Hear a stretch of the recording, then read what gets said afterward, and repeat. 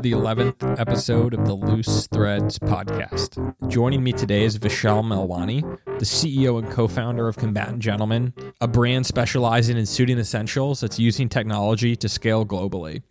We had a really awesome talk about how technology has allowed them to do things that emerging brands usually can't, what it's like to focus on a core market such as suiting essentials, and how removing themselves from all the noise in New York and San Francisco has allowed them to focus on building a lasting company. Here's my talk with Vishal Melwani.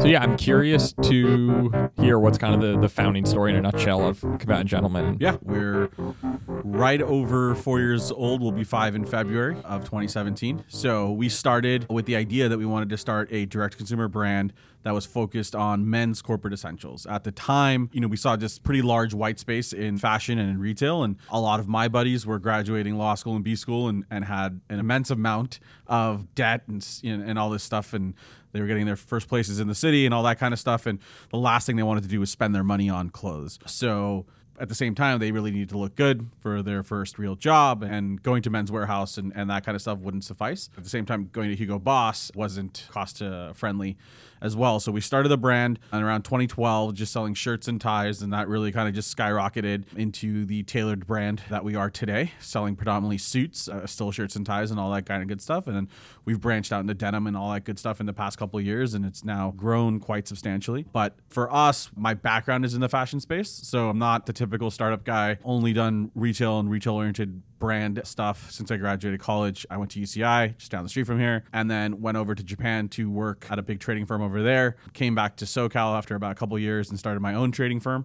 in which we did a lot of production for a lot of urban and streetwear brands, and then sold that to a Chinese trading firm.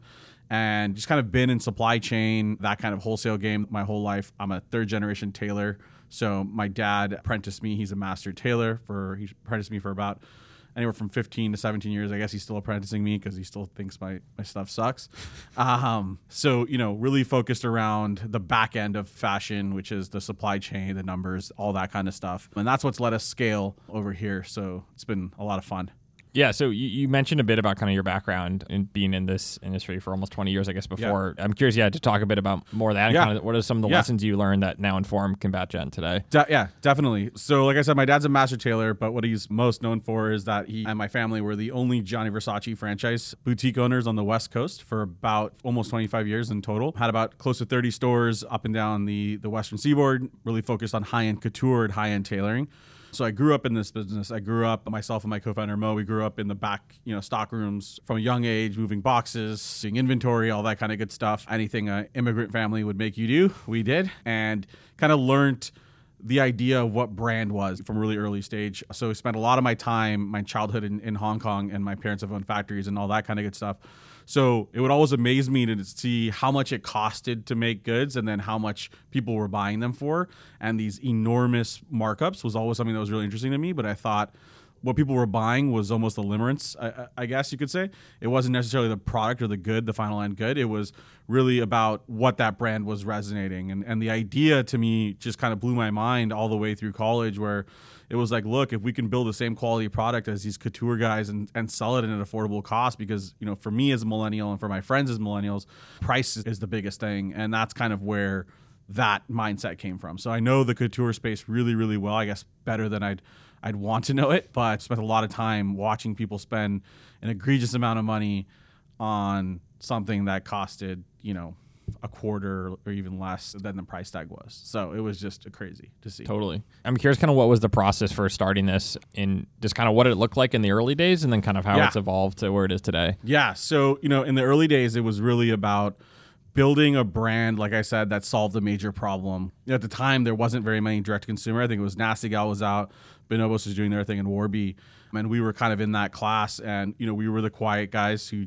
we didn't have any funding at first. We kind of bootstrapped our way into the marketplace.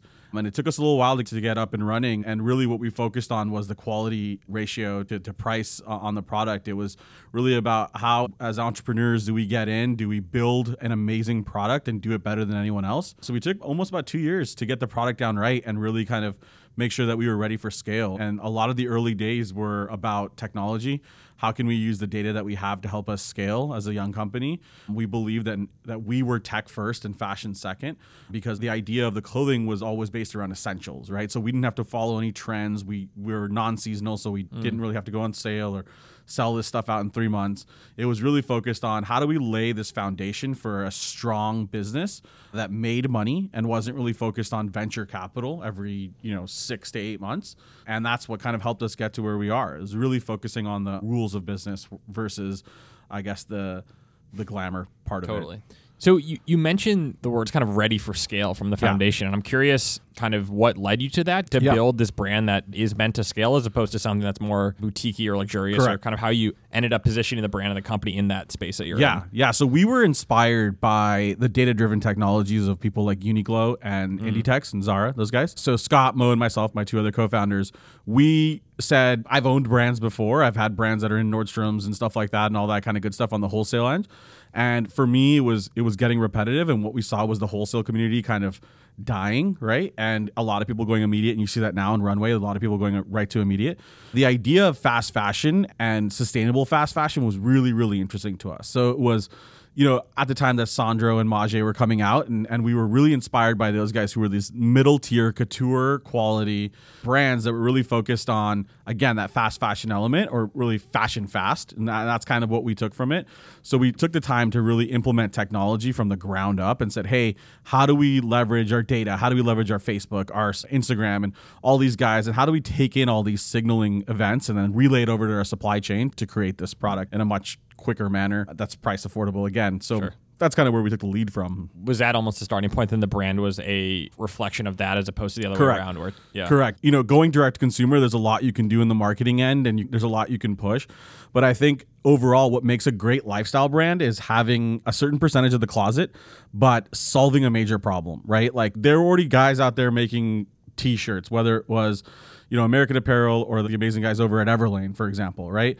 We wanted to create something that had a lasting value in the closet and also had a return on investment for the guy, right? So if I'm wearing these pair of pants and I'm wearing this button-down shirt and I got paid today, that is something that's going to be recognizable in the closet and holds value higher than anything you would have in your casual side of your wardrobe. Totally. The word value seems to be constantly repeated and kind of the anchoring tenet of a lot Correct. of Being around fashion so much growing up, to me, it was really scary, especially post-recession, to open up a brand that was focused around exclusively fashion, right? And for me, knowing that I'll probably never do anything in my life that has nothing to do with fashion is very far-fetched. I'm always going to be in some kind of production supply chain or something. We really wanted to focus on the volumized side of things and how can we get to critical mass, and then how can we also disrupt the big players in the market, which again are the Men's Wearhouse and the Jose Banks, where our friends and our buddies did not and still don't want to shop at. So we saw this open experience to really kind of levitate this side of the consumer market. I feel like there are kind of two types of companies, right? There's the company that's the brand company, that brand is kind of their leading tenant. And then there's the company that, as you said, is that supply chain data driven. And I'm curious kind of what importance you see to that and why that is, let's say, crucial to getting to that scale. Yeah. So for us, it's always been a gentle push and a pull. And I can't tell you honestly how much percentage over what is what's winning, because the Kanban Gentleman lifestyle that we're trying to exude is definitely seen all over our site and in our content. We found out very early on that our content channel, Unhemmed, was converting customers at a high rate, higher than Facebook ads, higher than Instagram ads. Our own content, our original content, was killing it for us. So what we wanted to do was, how do we put that in as a channel that's organic and is not trying to sell our guy on something all the time, but at the same time, how do we, again, exude greatness when it comes to the quality of the product? So really, for us, it's a gentle push and a pull. We believe in the lifestyle orientation of the brand tremendously. The name is Kanban Gentleman, and it is polarizing. And what we wanted our guys to realize was that we understand the struggle that they're going through and the fight they're going through, whether it's to get a raise or get their first home or whatever it may be.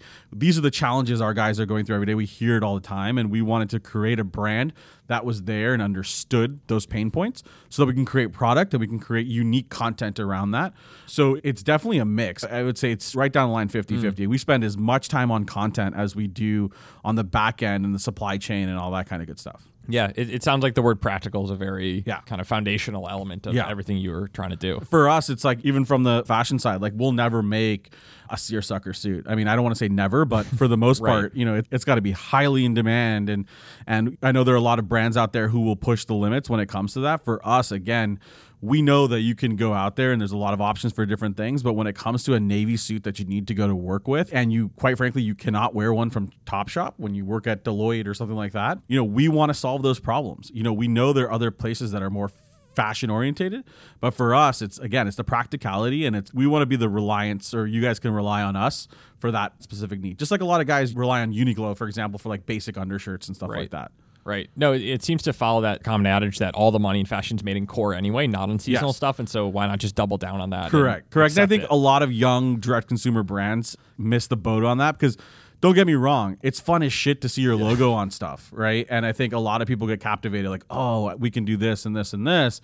And sure, you can. But at the end of the day, for us, it was about filling a void in the market, answering a problem, creating a solution to a problem, and also being able to create something that had scalability to it, right? And for us, it was a tailored garment. You know, for other people, it's different things. But, you know, for Warby, it's glasses. It just comes down to doing one thing really right. And you can build your smaller sub-markets around the other stuff. Like for us, we have a pretty large denim and chinos business, but still, it comes nowhere close to how many suits we do. Totally. I'm curious to kind of talk a bit about what kind of the data and all the tech was like really early on, and kind of where you started with that. And then I'm sure we can get into Tower, which is kind of the existence of it today. So really early on, we had the idea that, okay, we're going to be all e-commerce. We need to find a good commerce cart that can really scale with us and do a lot of stuff.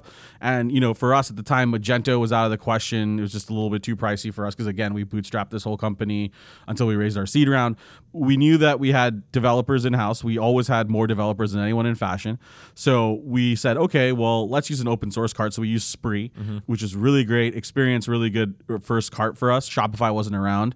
So we started using Spree, and it was getting the needs met of the company. So it was, you know, simple reporting, inventory management, obviously the cart, the whole 9 yards. Is open source community based on Ruby on Rails, and it was exciting to be able to use that and to grow with that. But I think for us, as we've scaled, what we saw was there is an immense amount of data that's coming in through the woodwork for us. Whether it was social signaling, whether it was just general reporting, you know, what style suit or what colors are moving the best. And we weren't able to control those data processes. We were pulling them out of databases, trying to crunch them ourselves. Our number guys were trying to break things down. And Scott, my CTO, was like, dude, screw it. Like, let's build our own cart so we can pull in this signaling and get really badass reporting. And we call that Tower. So today we run exclusively on our own cart, which is called Tower, which has grown quite substantially with the business. But I think the biggest thing that it does today, I think that a lot of other brands have talked to us about and wanted to see and how it works and all that good stuff, is real-time supply management, right? So what we wanted to do was, I'm the only supply chain guy here, right? And I'm also the CEO. So it was very difficult to be able to juggle those balls. And anyone who does supply chain knows how stressful and demanding that job was. But Scott and I, we live literally one floor above each other still till this day. And he would see me working till 3, 4 in the morning on sending stuff back and forth, purchase orders, all this stuff, you know, tech pack notes and all this stuff to the factories. And he was like, dude, we can literally streamline this in Tower if you want to. So we said, yeah, I didn't know that was possible. I said, yeah, I've worked with ERPs before and stuff like that. And he just kind of laughed because his background is in supply chain as well. And he's like, no, we'll do this our way. So he just started basically setting up full-on purchase ordering system right to our factories in Tower itself. Our factories are able to log in, jump in, see what the POs are at, see any notes, alter stuff, and we're also able to make our POs based off of demand that our cart is getting. So, for example, we've kind of alleviated the jobs of a planner. We've alleviated the jobs of merchandisers. We really let our customers dictate what and how much. Obviously, it's all contingent on how much cash you have on hand and all that kind of good stuff.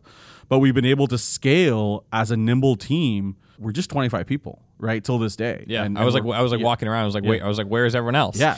So we have 8 full-time engineers. We have more engineers than anybody else in the company. And we have obviously a great marketing team as well. But, you know, it's still 8. Yeah, exactly. Yeah. We still believe in letting the technology do its work. And if you develop right and don't get caught up in having a ton of people and foosball tables and ping pong tables and all the bullshit, like, you will scale properly and you will make all the money you're making is going to go into developing further and further. So I feel like it's, you know, generally, especially if you look at just like where the industry is today with like excessive markdown, the promotional customer and all this, it's effectively just a supply and demand matching problem, in that if brands are just making too much stuff that no one wants, so they can't find those buyers. And so I assume the sell-through and your inventory is so much tighter as a result of that. Exactly, yeah. So as a direct-to-consumer brand, I think a lot of other direct-to-consumer brands will agree with this. You now have the ability of going on sale when you want to, right? There is no time that you need to or stuff like that.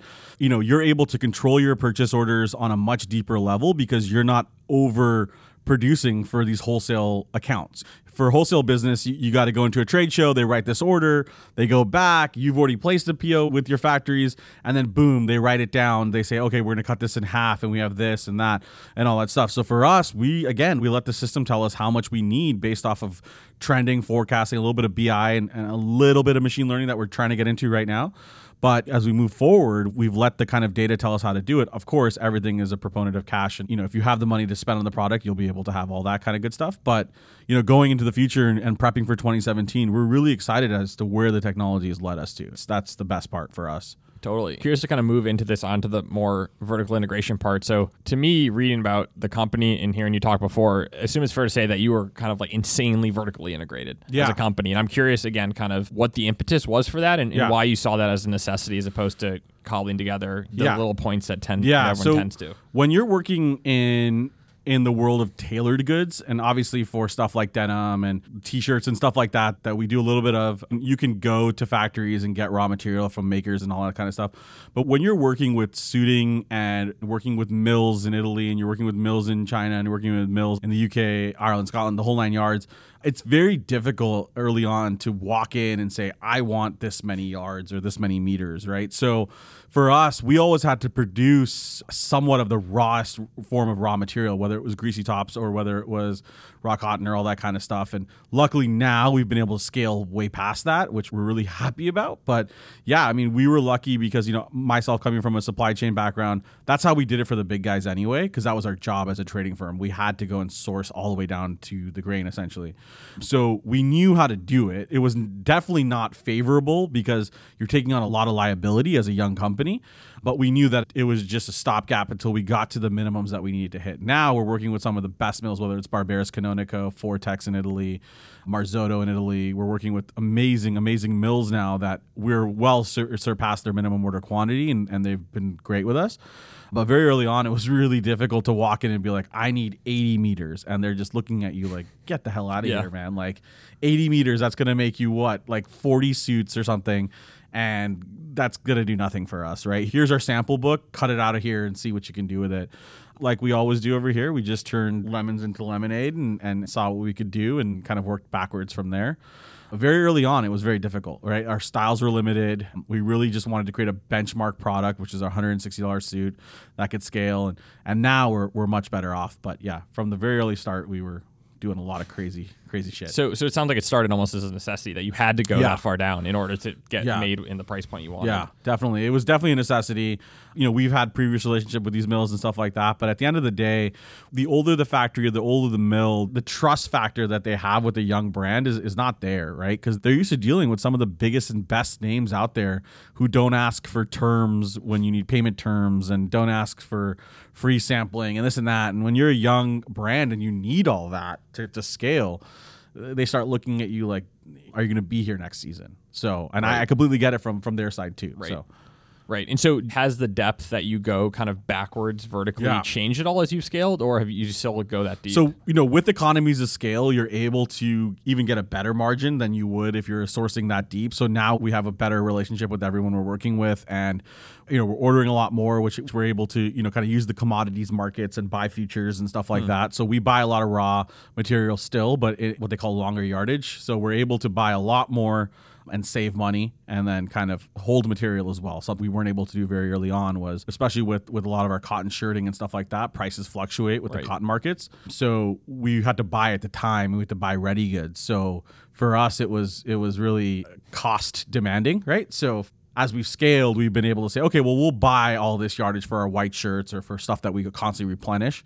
So we've been able to do that. Right. Yeah. And it sounds like the predictability of everything and the SKUs in the fabric is so much more increased. I'm sure Tower only would add to that. Correct. As well. We focus on a forecasting tool which is called Tower Maker. And basically what it's constantly doing is every time we release products, it's working on an algorithm that's based around projections. If we had this much stock, this is how many in this size we would have needed based on trajectory of the customer. So we're always looking at how the customer buys, how the customer is buying this product over a short-term basis, over a long-term basis, and over an even longer-term basis so that we can understand the SKU on a really granular level. So it's been able to help us with our inventory. A lot of our customers will say, yeah, CG is great. And, they've always had inventory issues. That's something that we're looking to turn the corner on in 2017 now that we have all this data. We've been really lucky with our facilities and they're extending a lot of terms with us and we're growing really rapidly with our factories. So every year for us is a learning curve and we're always willing to learn. And we love the criticism as much as we love the praise because it's giving us real-time feedback that, essentially in a wholesale business you wouldn't get, nor would you care because you're relying off a buyer's relationship. So I'm curious to kind of go, it's 5 years old, yeah? Yeah. So I've kind of roughly through each of those years in terms of where was the business at and then how has it evolved since then?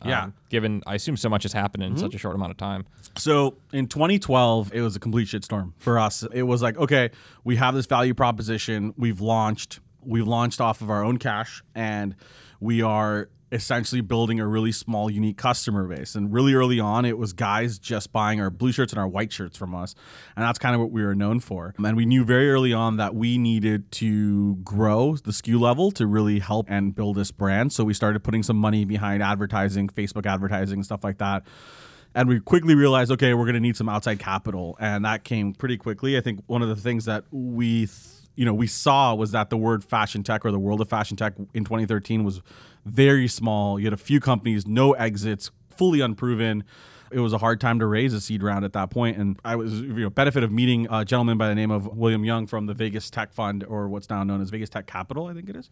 And, Will from a very early age really believed in the company and he saw what I think a lot of people were not seeing was that, hey, this is a direct company. These guys are backed by extreme know-how in the supply chain world. And they're focused on this core group of products that doesn't go out of season. And those were the three components that I think he really, really enjoyed.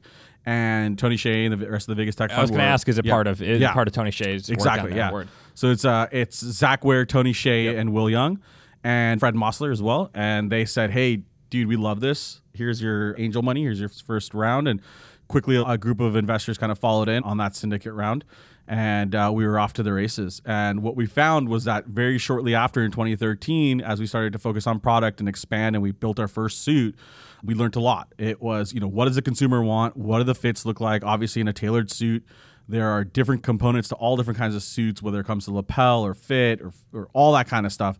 We skinned our knees, learned a lot about what the consumer wants, what we were doing wrong, what we should focus on. So that was pretty much 2013 was R&D on the product. 2014 was kind of refining the product and also expanding the product lines, which was also a big proponent to developing the brand. What is and who is the Combatant Gentleman and what is this guy looking for and who are we as a company? That was really focused in 2014. We really started to build a brand message. And in 2015 is when we started to hit huge growth. They talk about hockey stick growth and all that kind of good stuff. That's when we really started to see the scale happening at an immense pace. And we started to see our sales numbers skyrocket to numbers that we've never really seen before. And we also, in 2014, we hit profitability and we were able to remain profitable all the way through till today, basically. So we haven't raised any capital since then. But at the same time, we're always looking for the right strategic partner. So it's not like we wouldn't. It's just one of the biggest things for us was before we go and strap on this crazy valuation and do all this tech world stuff was, have we built a business that has lasting power, that has legs, that is being responsible, that is growing at a responsible rate, that's not going to basically find themselves in a need for cash every 5 to 6 months. So we were lucky enough to be able to find that. And, as we grew in 2016, it's all been about how do we refine these things? How do we kind of polish all the things that we skyrocketed through from 2013 to 2015? And 2017 for us is going to be the year about really kind of showing that polished product and opening up a lot of offline for us. And what we've learned over the years, every year we've done a few pop-ups, is that the offline and omni-channel experience does really well for our product. A lot of guys like a tailor on staff. A lot of our guys want to know what their fit is. A lot of our guys, believe it or not, don't know their suit size. So it's really interesting to see and teach and help guys when they need it the most. So that's what 2017 is going to be about. We're opening up 4 Bloomingdale stores this week. So we're excited about that as well. Very cool. I'm curious to talk a bit about kind of fit online, because I think I, in a different kind of time, spent a lot of time looking at these solutions recently, and it seems to be a very unsolved problem from a tech perspective. But I assume there are also very specific considerations that you have to take into account, especially on a suiting something as core as that. Yeah, we're lucky in the sense that I'm a pattern maker, which I'm a tailor, so I've made all the patterns for our product, and Scott is really good with technology. So what we've been able to do is, specifically for suits fits, is we've been able to use the pattern that we made in the marker and the grading and correlate each size to BMI, so body mass index. So what he's done is built an algorithm that basically you ask 4 simple questions and it'll spit out the nearest suit size for you. We focus on ready to wear. We don't believe in online made to measure at all. We just think it's a really tough thing to do, and it's a very high return rate. And then we feel that our guys are immediate customers, so they like stuff right away. But, we've been able to, like I said, go backwards and focus on BMI to size ratio, and it's worked out pretty well. There are a lot of companies out there, like you said, that are trying to do a lot of stuff in fit, whether it's Fashion Metric, I think, is one. Body Labs. There's tons. I think one of the things that we've always seen is they're always missing the tailor, right? And they have the body guys, they have the scanners, you put on this bodysuit and stand in front of your computer and hold a quarter, all this kind of crazy shit. But what a lot of companies, I think, don't get is that, dude, you need someone to understand fit of clothes, right? There's bow and there's drape and there's all sorts of different things that come into effect. Which are not really technical either, right? Exactly. They're like experiential and style. So if you're wearing a suit versus if you're wearing a hoodie, they all have different metrics of how they're going to drape on the body, right? So you really have to take that into consideration when you're talking about fit metrics. And it's a different world, but it's going to be interesting to see who wins that game for sure. Right. And so it sounds like you built your own tool. Yeah, we built our own tool because, really it's about teaching our guy what suit size they are, because it's almost like a shoe size to a certain extent. If you're a 40 regular, you're more than likely either going to be a 40 or 42 regular in most brands, right? So it's a lot easier for us. But we've definitely been pitched by a number of these fit tech companies, and it's always been interesting to look at the technology, but I think for us, we still believe in building everything in-house. Yeah. So I'm curious to talk a bit about a retail and kind of what those early experiments were and kind of what you learned from them, and then how that's kind of informed the plan that is getting rolled out. Yeah. So for us, as we've grown, I think we weren't those guys who said we'll never go offline. I'm from the offline world. I've owned stores. My parents have owned stores. So we know the value of what a fitting room can do to your brand. So we've always had it in the business plan. I think the overall thing was, how do we crawl before we walk, before we run, and all that kind of good stuff. So every year we made it a point to do at least one pop-up shop. So in 2013, we did a pop-up shop in New York City for 10 days. We've done pop-up shops in Nordstrom's. We've done pop-up shops all over, whether it be LA, we've done one in Seattle, we've done in Chicago, DC, we've done a few. We wanted to learn, okay, what do we need to get there? What do our guys want? Do they want this guide shop-like experience, or do they want to take cash and carry type of thing? Our guys don't like the guide shop experience. They want to be able to buy their product and take it home with them. I understand why. I understand both sides of that coin, and we do get guys who say, hey, ship it to me. So I think having the idea of having both of those options is great. Taking those learnings in and creating those lasting effects was really important to us, and it kind of led to what we did earlier this year, which is in July. We opened our first actual independent shop in Santa Monica. We're really close with the guys over at Macerich, which is a huge mall developer, and they said, hey, why don't you guys put your first toe into the water and come on over in Santa Monica, even though it's not the biggest part of our cohort is in the East Coast in New York City. But we said, great, like we're close to our warehouse, we're close to the office, we can learn, we can test, we can try things. And that store has really opened up our eyes to the fact that, holy shit, we need more stores, right? This converts high, the average order value goes up, and we're able to help our consumers on such a granular level, whether it's for a wedding or for a job interview or a date, whatever it is, we're able to have these communications in real time and help the guy out. So again, we saw that, we tested it, and now we're opening up 4 small shop-in-shop experiences in Soho of New York, Tyson's Corner in DC, in Chicago, we're on North Michigan, and over here in Orange County at South Coast Plaza. So all that kind of led to this, and eventually it'll lead into full-on flagship stores, which is what we're looking forward to next year. Yeah, so I'm curious to hear a bit more about kind of the Bloomingdale's, because it sounds like you did Nordstrom's before, and Bloomingdale's is rolling out this week. And so I'm sure on the surface that seems a lot, right? You're Yeah. going into another person's store, Yeah. but I'm sure there's obviously a lot of Yeah. thinking behind Yeah, that so, as well. So what you're seeing right now in the retail space is you're seeing these big kind of anchor stores, whether it be Macy's, Nordstrom's, or Bloomies, start to look at their business models a little bit and say, hey, you know what? The wholesale industry is really shrinking. It's really changing. We need to bring in new brands that don't necessarily wholesale because their margins are focused on going direct to consumer. So with Nordstrom's is a little bit different. We did a program with Olivia Kim, who's running all their creative over there. She's amazing. She hit us up and said, hey, I love what you guys are doing. We're doing a Heartbreakers thing for Valentine's Day. We want CG to be in the stores that we're doing the menswear stuff in. So we said, all right, let's do it. Let's try it. Like, we'll do it. It's for 48 hours. And what we saw immediately is that we were killing it. You know, we were doing massive sales within 48 hours. We saw like, hey, this is a great avenue for us. But when it came down to it, you know, we couldn't manage to do a full-on wholesale deal with them because we just didn't build the margins in for that from the beginning of the company. Right. We could raise our prices, but again, that's not our ethos. We'll not do that. So we said, we'll hold up here. And what happened was Bloomingdale's came around and said, hey, we saw you guys at Nordstrom's. We think what you guys did was great. We have a program that we do, which is called a concession shop. Right. And they basically give you, they're no different than a landlord. They basically carve out a section of their floor for you. You pay them a rent, and basically you can full on build out. And obviously they don't offer this to anyone, but you have to have some kind of proven brand and brand awareness. And we were really happy because they didn't have an affordable tailored brand, right? Bloomingdale's suits are Hugo Boss, Varvatos, Brioni, Canali, the old school names, Zegna's that are major bucks. But when it came to an affordable cost and a great quality product, it wasn't there.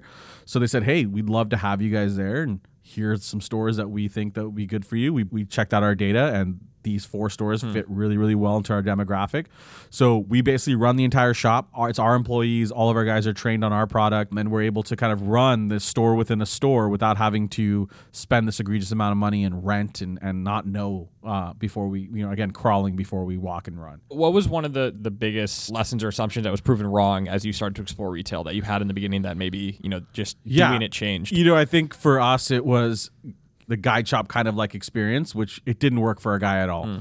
You know, they just didn't understand it. All of our pop-ups were, you order it here, we'll send it to your house, and it just didn't work for our guy. Our guys were running in because they had a wedding this Saturday, or they had, you know, a meeting to go to, something like that, where because of the practicality of the product, they can't wait. Right. And they're using us as a tool. And once we started to realize we are the tool chest for it, so we need to be able to provide this in a much timelier manner. So they need to take it off the rack and leave. And that's kind of the first thing that we really learned.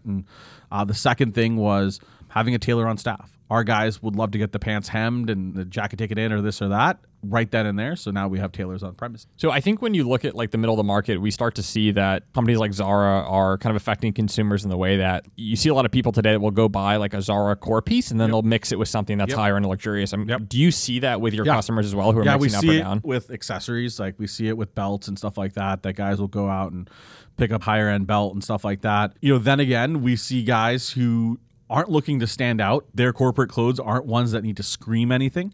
You know, we launched shoes earlier this year, which was a huge request by our guys. We had well over 20, 30,000 guys hit us up and say, hey, I bought a $160 suit. I can't go to Allen Edmonds and spend $250 to $300, or even more sometimes, on a pair of shoes. Where can I go? Because Aldo doesn't make quality stuff. So we spent the time, we created Toe Cap, which is our second brand, and blew up and started selling like crazy. So we thought footwear was going to be tough because a lot of guys want to wear these name brands. But I think at the end of the day, what we see more and more is our consumer, once they're able to see past the name brand and that you're paying for that name, everything becomes a question at that point, right? And we saw that with footwear. So it's been interesting for us. On that kind of name brand part, what's CG's way to kind of prove out the quality and the price point of what you're getting to say, hey, you know, leave that other thing aside. I promise this is as good, if not better, than what you would get with a fancy name. We do a lot of things very early on. We did like blind suit tests where we had people try on unlabeled like Hugo Boss suits and our suits and all that kind of stuff. But I think more than anything, we just asked our guys to try the suit on, right? When you put it on and you feel good and you feel comfortable, you feel powerful and you feel like you're ready to achieve something. And that's the ultimate goal, right? Is we let the product speak for itself. Like, let it go out there and people can try it on. And if they like it, amazing. If they don't, hey, we'll try something else, whether it's another fit or something like that. But we don't really feel like we have to come out with slogans or like, you know, there's a lot of direct consumer brands who are using a lot of stuff out there. We just feel like, hey, we are making an amazing product at an amazing price point. try it out. If you like it, we're super stoked. How did you decide to start with menswear and then kind of focus on that? And is women's wear interesting, or it's a lot of different? Yeah, there's actually some women's suits up there that we're sampling right now. No plans for women's right now. We get at least 5 to 6 requests a day for women's wear. My background is in women's wear. I started off as an apprentice seamstress. I've always done alterations and stuff and worked on women's wear.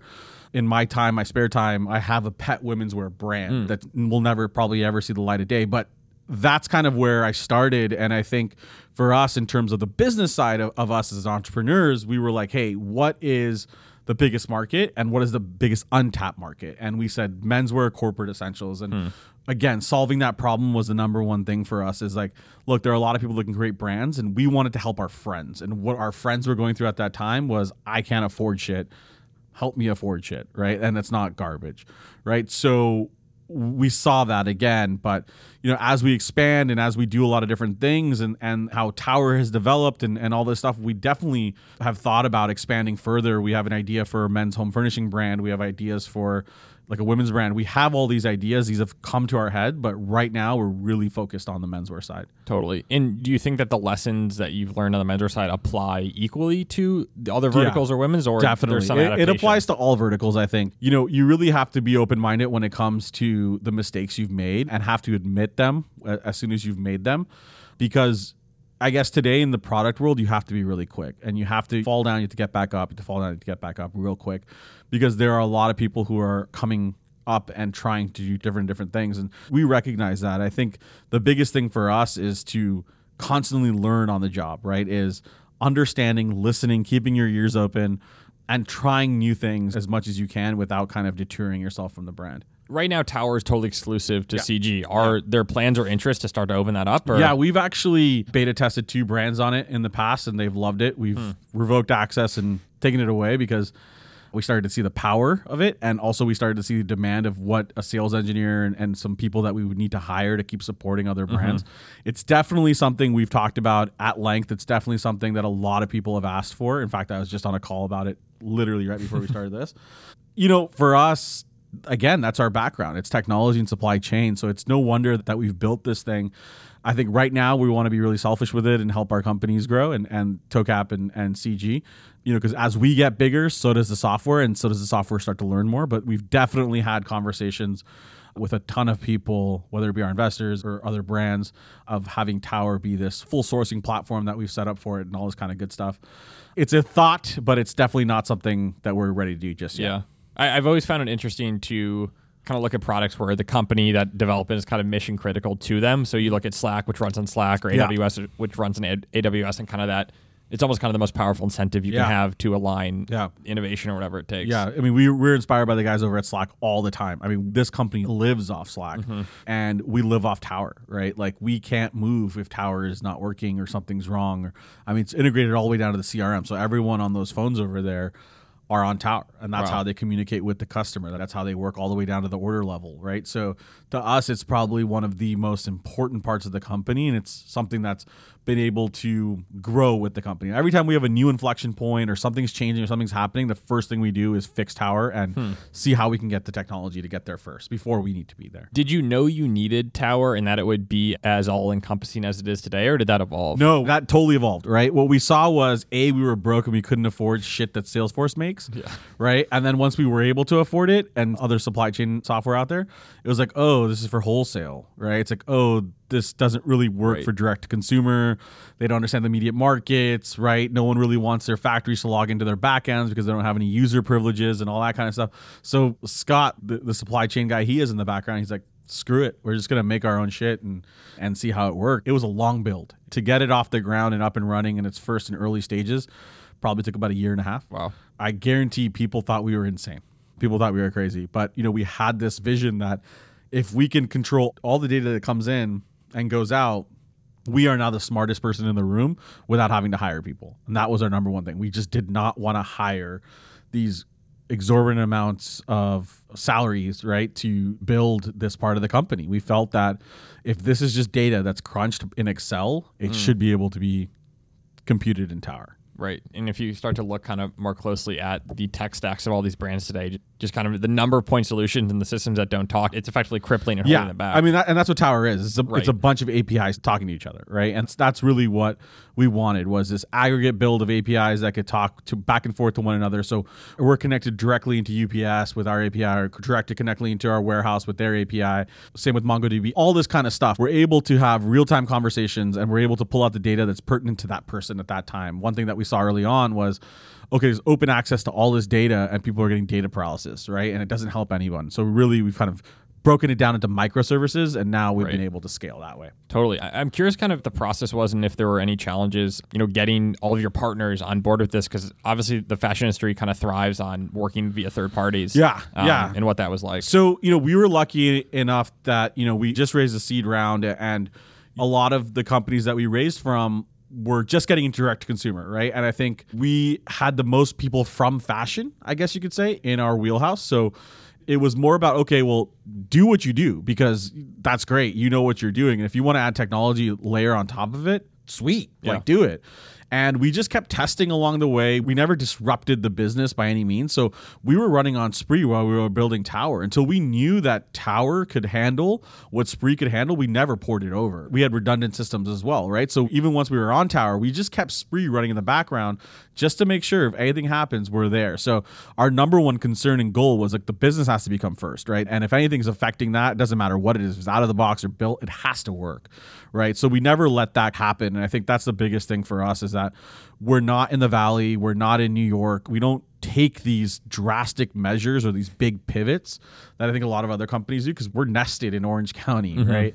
And we're able to really hunker down and make sure everything's working, and we don't hear the noise from everyone else, and we just kind of focus on what we need to focus on. Yeah, no, it's interesting to think about removing yourself entirely from the noise, which is so much of it. But I've always kind of just had this thesis that the most interesting brands are the worst businesses, and the most boring ones in a way are the best businesses. If you can kind of just stop being selfish about one's own image in the world. Definitely. I mean, that's why we're in Orange County, right? Like we don't, who cares? We don't want the loss. We don't want to hear about other people. I don't give a shit about who's doing what. I mean, if you're a competitor, I care about you because I'm going to break you. But at the end of the day, like, our whole ethos is around our culture, our guys. We want to see our guys elevate. So that's why it's a small bunch, 26, 30 people. Almost everyone's been here for at least 2 years, right? And that's something that's very interesting to me as we've grown, because they've been able to see the trajectory of the company and actually see where their work has helped the company scale, right? And that's something that's really hard, because we started in the Valley. We were based out of San Francisco when we launched, and we saw that, anyone we brought on or anything, it was within, a month and a half, and something new or flashy wasn't coming out, that person would leave. And it was really difficult for us to build a community. And over here, we've been able to build a great community. I mean, we have a comp sci school down the street in UCI.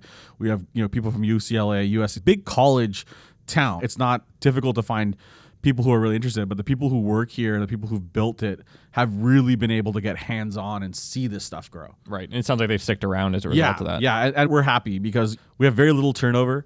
And it's exciting because every year it's been something else and something new, and whether it's been Bloomingdale's or Nordstrom's, or we did a big thing with GQ last year. It's been a lot of great stuff. I'm curious about kind of the growing trend of kind of like the casualization of the workplace. Looking at everyone here are dressed pretty casually, and kind of how you square that formal corporate with kind of what seems to be like where some of the trends are going, at least in smaller companies. Yeah, definitely. So we get that question a lot. We love it because we think the world of tailored clothing is changing. It's adapting, right?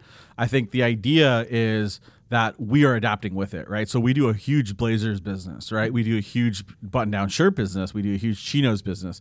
So really, all we see is the staples kind of modernizing and toning itself down a little bit. So even if, like, for example, we just heard that PwC, one of the big four accounting firms, they went corporate casual officially on all their offices, and then we saw a huge spike in our chino sales, right? So for us, it's like, look, it's just changing. It's just evolving.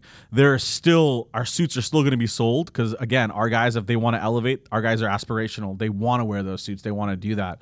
So we're happy. We think it opens up a lot more stuff for us in the blazer community and the shirt community and stuff like that, because that's really fun for us as a younger bunch who doesn't always wear suits ourselves all the time. I'm curious also about the wedding part of it, because it would seem that you would be incentivized to have as few weddings as possible as a person, and so it's somewhat of a one-time purchase. But I'm curious kind of what the thinking and then that play is there. Yeah, so the wedding side of our business is actually 25% of the business, which is shocking to a lot of people.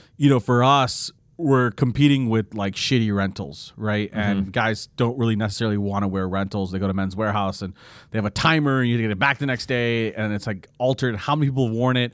So for us, we've been able to put together a weddings business that has $0 in marketing behind it. It's all viral. And what we've seen is that once one millennial gets married, the group or all the groomsmen, they're going to start dropping like flies. So it's on to the next one. And it's a very, very organic, scalable, growable business within those little cohorts of weddings itself, right?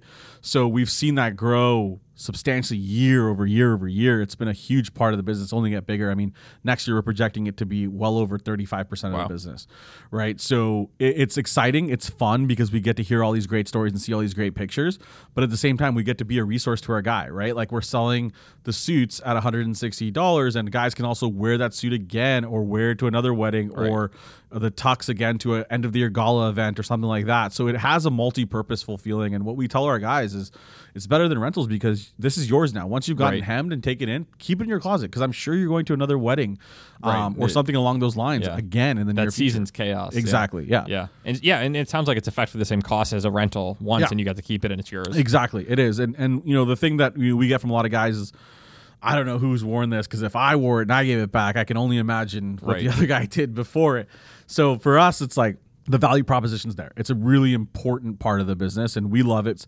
It is hands-on, but it is exciting to be able to help that many guys out. I feel like the price points of CG stuff are very, very reasonable. And I'm curious kind of how you achieve that and then keep that both from a like material sustainability perspective, but also from a labor one as well of being that competitive. Yeah. So we have 3 tiers of suits basically. So we have our $160 suit, which is kind of like our automated line, $160 laser cut. It's very precision based. It's a 100% replenished product. We have our mezzanine collection, which is focused around a little bit more of a fashionable aesthetic where it's window panes and herringbones and stuff like that. And then we have our summit collection, which is all branded mills, right? So what we wanted to do was show the differences between all the 3 and show the price point differences between all the 3 so our guys can kind of grow into those. And what we've been able to do is focus on different factories for different. So $160 suits made in a very, very, very large factory, very automated, a lot of precision, still hand built, but all the materials we've forecasted the materials. We're buying all this stuff in bulk. We're buying all the raw materials in bulk, buttons, everything, you name it. The mezzanine collection is made in a smaller factory that's focused on what we call small batch runs. So we'll do like 600 meters, 700 meters, sometimes 1,200 meters, just a smaller run just to test the market, see if people like it. And if it goes good, then we'll replenish it for good. And then Summit is the third collection, which was our highest end. It starts at anywhere from $250 to $350, which is a branded mill, meaning the mill is giving us their designs, whether it's Barberis, Marlane, all these guys, and we're able to make suits from their stuff. The fourth collection, which is launching next week, is called Summit Made in Italy, which is a full suit made in Italy from 100% from scratch, which starts at $350 and goes up to $450. Again, we're able to do that by buying all the raw materials in advance and hold in stock and do all that kind of stuff. But again, we do all that ourselves. We don't let the final production facility do anything but make the goods. And that's important to us because all of our facilities are on the higher end, right? All single needle and everything is done by a tailor. They're very highly paid individuals. They're not these mass manufactured stuff. And if it is mass manufactured, like our $160 suit, it's done automated. So there's not that many people involved until it gets to the sewing process. So we've been really lucky to be able to do that. Again, there's still enough margin in the product to pay your people really, really well. At the same time, not have to worry about these kind of sweatshop factories because again, they're not going to be making suits. It's too difficult. They're usually making something around like knits, t-shirts, stuff like more that. The commodity Correct. items. Gotcha. With such a wide kind of SKU assortment and these different collections in brand lines and manifestations, how do you still stay focused and decide what to focus on? Because the styles seem wide, but is it fair to say that the SKUs themselves are actually quite tight? They're definitely wide but tight for sure. I think the idea was how do we create steps as our guys grow? Right, it's like a ladder. Exactly. As our guys grow, how can we continue to be a resource for them? So if they grow all the way up to Summit Italy, I mean, that suit's a fully canvas suit, right? That thing is going to compete with some of the best suits in the market. It's made by Alberto Caruso. His dad founded Caruso Menswear. It's now owned by Kiton. Like, that guy's a badass in suit making. And at $450, that's still a steal, right? So we really wanted just to show our guys that there is steps, there's levels to this, and you can grow with these levels from the introductory guy. So you're an analyst, you just got out of college, you just need the basics, and then you're working up to partner, VP, MD. You can walk up into these steps, and we're still going to have something for you. Sounds like it was not just the idea of like, hey, let's be lifestyle, but actually let's define that ladder for that lifetime customer. Just like our guys want to grow, so do our suits, right? And as I want their closet to grow too. We want to be able to support them in every part of their life. And that's why we've started a made-to-measure program, which is only offline, and you have to do it in one of our stores or in our offices. But we want to be able to have that high-impact suit. So if you want a custom tuxedo for your wedding or you want something special for something really big, that's what the made-to-measure side of the business is for. And we won't do it online, but we will definitely be there to do 2 fittings and make sure it's perfect. What were one or two of kind of the bigger surprises of selling online or becoming this vertical that you hadn't kind of anticipated from the beginning? Yeah, I think the biggest thing was, I guess, the response and the critical mass you could hit, right? For me, it was always about offline retail, and Nordstrom's would sell my denim or something like that, and we would hear feedback from the buyer itself. We wouldn't really hear feedback from the customer unless they got our email or something like that. But, getting real-time feedback has been a huge proponent of growth over here. We're able to be nimble and pivot really quickly and learn and fix and do and alter. And don't get me wrong, and any other company that tells you they haven't had bumps and bruises along the way is straight up bullshitting you. Like, those are our learning lessons, right? And we'll openly admit it. Like, okay, we should do it this way. You're right. This is a good insight. Right. Sometimes there's a reason not to, reinvent the wheel. Exactly, right? Like, we should do this. We should listen. So we're always open to that. It's always been a fun part of the business for us. And I think that's been a huge proponent to growth. So what's kind of, if you look forward into, we talked a bit about 2017, but 1, 2, 3 years ahead, where does this continue to go, and kind of what are the focus areas? So our focus areas are, again, still making quality product at a really affordable cost and expanding the SKU base, building up inventory, which is what our guys really want from us, is continuing to expand in what we already have. Offline, being there in the major cities that our guys need us, being there with a tailor, also having immediate access to our product. Expanding the second line toe cap is definitely on top of the list. A lot of our guys want more styles, which we're super excited about. We're launching the Goodyear welted portion of that brand here next year, so we're super excited about that as well. We're continuing to listen to more and more ideas, but one thing that a lot of guys ask for is that we're really big in Europe and English-speaking countries like Australia. So launching international is a key on the list for sometime next year. We're really excited about that, as well as international concession stores that we're talking about right now, which I can't mention too much about, but we're really excited about that. So, a lot of good stuff. Totally. Where's the name from? You either love it or hate it, which is fun for me. The name is from, when we started the brand, we were watching a lot of Entourage, and we saw Ari Gold, the character, walk into an office, and he had a paintball gun in his hand. I love that scene. Blasting people in the face with it. We thought it was hilarious because he was wearing a $4,000 Tom Ford suit. And we're like, all right, this guy's a combatant gentleman. I think what happened over time was that Combat Gent started becoming more of the name, and that's where we find ourselves today. But I think the biggest thing is that what it stands for, right, is that our guys are trying to make it somewhere, some way, somehow, and so are we, right, as a brand, as a company, and as entrepreneurs, right? It's this shared hustle that we have between our customers and us, and we want them to make it, they want us to make it, and that's kind of been the unique friendship that we've created, is that we both see each other eye to eye, we respect each other's hustle, and we're super happy that we're both here in this kind of mix and how we're doing things.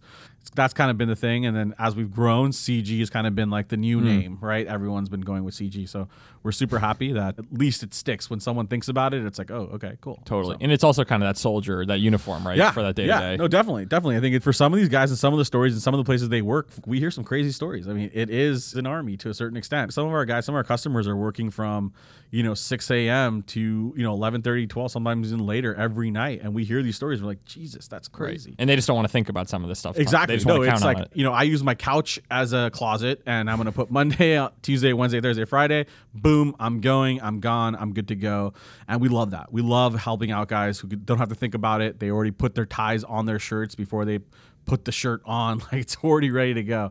So we love those stories. Totally. And then what's been the kind of the most exciting or rewarding part of this for you in the last kind of 5 years? One, it's been building a team that's really excited about what we're building and excited to help. I think the biggest thing is we are here to help. We exist to help. We believe that brands who have a long-lasting staying power and long-lasting just power in general are helping and are creating a solution, right? You're seeing a lot of people, whether it's Banana Republic or J. Crew, in this middle market who are having a really, really tough time because they're not solving major problems, and we're excited for ourselves because we get to help so many people every day. Right. It's not just creating stuff for the sake of stuff. Correct. One thing that I'm really proud of is how many other entrepreneurs we've been able to help and talk to all the time. I love getting emails from young fashion entrepreneurs who want to try stuff and do stuff. And I myself try to be as helpful as humanly possible. There's a lot of stuff where I'll be super blunt as hell to people and be like, don't fucking do that shit. But, sometimes it's good to hear that. I mean, there's some stuff that we've done here we could have loved that advice as well. That's always fun to be able to help as many people again as we can. And that's the end goal for Combatant Gentlemen, is creating a brand that is going to help you get somewhere. Well, awesome, man. Thanks so much for talking. Thanks, man. A lot of fun. Thanks for listening to the 11th episode of the Loose Threads podcast. Join the newsletter at loosethreads.xyz and feel free to leave a review on iTunes. We always appreciate it. As I'm sure you can tell, Vishal is really awesome to talk to, both because of his passion and energy towards the subject and the expertise him and his company are working towards. It's really cool to see brands that are just heads down focused and don't always get wrapped up in all the press that this industry loves. We have an awesome roster of upcoming guests, including Stephen Allen and Matt Orley of their eponymous brands, and Stephen Agno, one of the co-founders of Illumi, a packaging startup based in Los Angeles. Thanks again for listening, and talk to you soon.